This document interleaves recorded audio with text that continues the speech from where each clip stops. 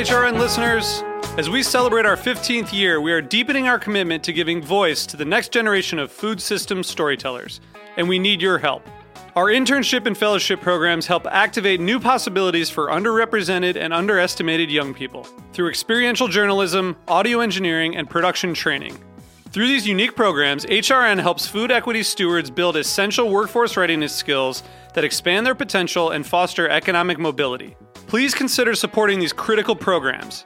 And with a minimum donation, you can be entered to win a dinner for two at an amazing restaurant in one of 8 cities and tickets to a concert at a great venue in one of those cities.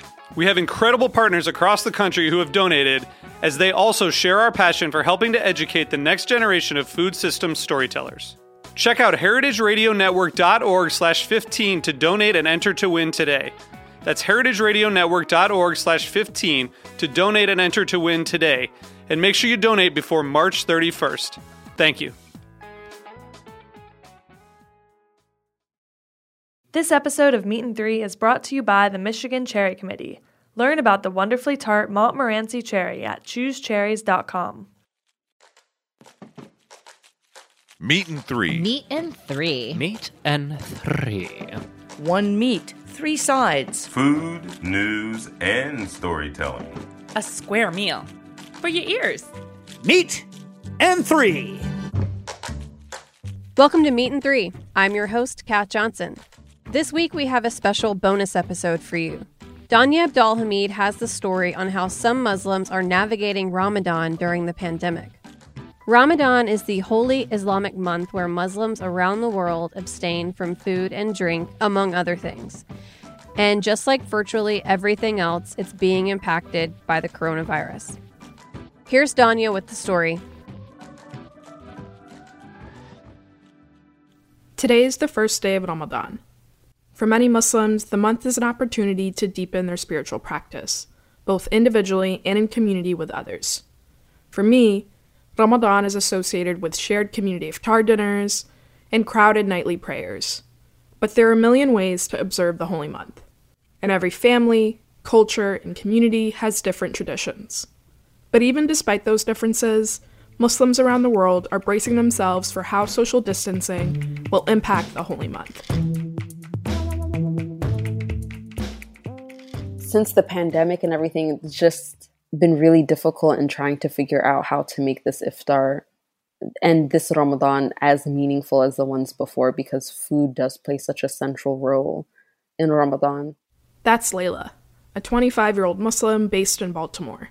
For the past 2 years, she's hosted a community iftar for Black Muslims in the DC, Maryland, and Virginia region.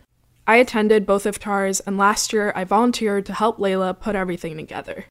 So 2 years ago, Samira Abdurrahman, who is from Chicago, but I believe she's now based in the Bay Area, she started Black Iftar Chicago. And I remember, oh my gosh, it had to be like maybe 3 weeks before Ramadan was actually set to start. But like people started seeing it on Twitter, and a few people in my community were tagging me, and they were like, oh, you should host this. And I was like, at first I was like, why are people just expecting me? But I was like, okay, like, I get it. Like, I was very much looking for a way to bridge a lot of the different communities I was in. And I was like, okay, Black Iftar is a great way to do that. The iftar provides a safe, affirming space for Black Muslims who may not always feel welcome in Arab or Desi-centered Muslim spaces.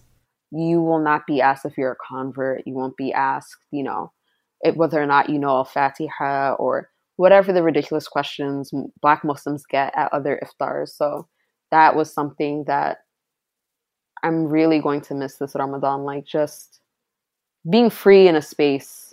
I think a lot of people are going to miss it too. And I've seen, a few elders talk about, this is actually like a blessing in disguise, and this is a chance for people to really focus on what matters. But I don't know, I feel like I like to negate that by saying like Allah purposely made food a very central thing in Ramadan and our holidays. Ramadan and Eid being our holidays, and each of them surrounding food or abstaining from food or indulging in food, and food really being a spiritual bonding act for Muslims. And to not have that on the same scale this Ramadan is going to be really different. I know I'll definitely miss it. Over the last few years, I've started shedding some of the traditions I grew up with and begun developing my own. Black Iftar has become one of those traditions, and not being able to attend the Iftar this year feels like I'm losing something valuable.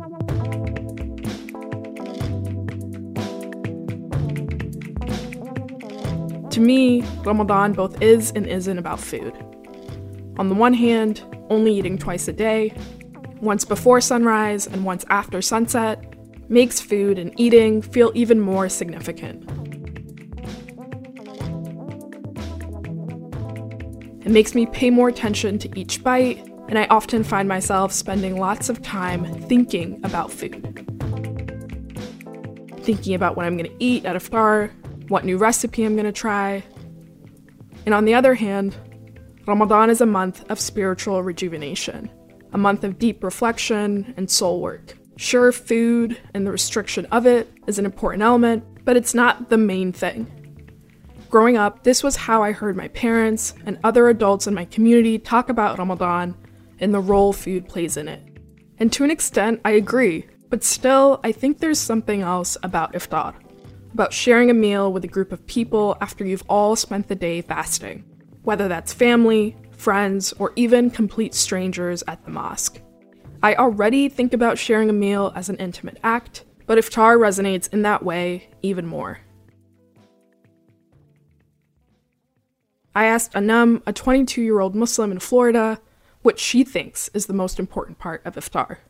For me, the most important part of Iftar actually comes before the actual Iftar. It's like when people, when you decide with your family or whoever you're breaking your fast with, what it is you're going to be planning to make, or when everybody sits down to eat and, everybody's watching the clock or discussing how their fasts went. I think that kind of ties it together for me. Everyone's kind of in it together. While the rest of the day while you're fasting, people are off doing, their own thing, going about their day. It's that the last maybe half hour of the fast that you're sitting with the people who you're going to be breaking your fast with and discussing the food or discussing the act of fasting. I think that means probably the most to me. As I reflect on the meaning of Iftar, I'm reminded that for some Muslims, finding a safe, affirming, spiritual community isn't always easy or even possible. And because of that fact, community Iftars aren't part of everyone's Ramadan traditions. Ramadan has kind of been like this navigating fluid thing for me. Nayuma is a 24-year-old Muslim living in New Jersey. We're both editors at The Drinking Gourd, a volunteer-run literary journal focused on highlighting the work of Black Muslim writers, poets, and essayists.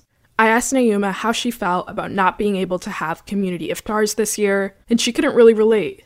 I haven't had a traditional Iftar with a community since I was about 20, 21. By that time, there's a lot of mental health issues going on. I stopped going to the mosque, for reasons of misogyny and, ableism and sexism and just homophobia and transphobia. So I haven't really found a mosque nearby where they're honoring and affirming and things like that. So for me, Iftar is more of a thing where it's not integral, not like it is integral, but it's not the most important, or it's something that I focus heavily on during Ramadan. Nayuma is really speaking to a larger point here. The experience of Ramadan is so vastly different for every Muslim. And because of that, how COVID-19 impacts us will also be different. And some of us will be impacted more than others. Here's Layla again.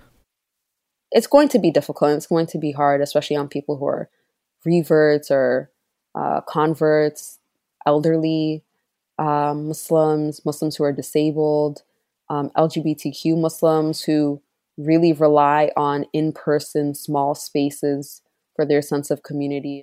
Both Nayuma and Anam echoed this. I think in terms of that, making sure that, we are listening to the most marginalized folks, the ones that are often silenced, and seeing how we can support them. I guess one thing that I've been thinking about a lot this year, leading up to Ramadan, is, for example, the community that I was in here, full of mostly Pakistani doctors. They've never had to think about what it's like to not have the community. They kind of, they're so used to having each other and to having this community. I guess I hope they take this time to think about what it's like for, Muslims who don't have that community, for, single mothers who have been shunned, or for people who are just in areas that don't have a very large Muslim community, or for converts who aren't accepted very readily into their community.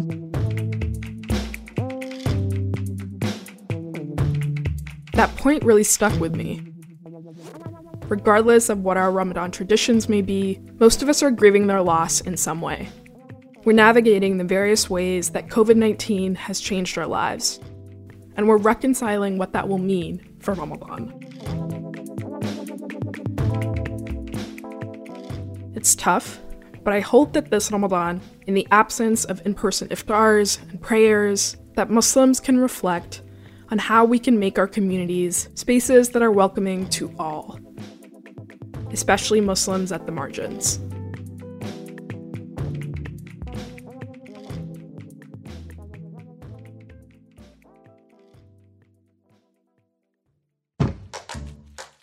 Special thanks to Danya Abdalhamid for producing and reporting this week's episode. Meat and Three is produced by Hannah Forden, Matt Patterson, Katie Mosman-Wadler, Dylan Hoyer, and me, Kat Johnson. Our audio engineer is Matt Patterson. Our theme song was composed by Breakmaster Cylinder. This program is supported in part by public funds from the New York City Department of Cultural Affairs in partnership with the City Council. Meat and Three is powered by Simplecast. Meat and Three is a production of Heritage Radio Network, the world's pioneer food radio station. Learn more at heritageradionetwork.org and follow us at heritage_radio. And stay in touch whether you have a story idea for us or just want to say hello. You can write to us at ideas@meetand3.nyc. That's all spelled out. This episode of Meat and Three is brought to you by the Michigan Cherry Committee. A cherry isn't just a cherry.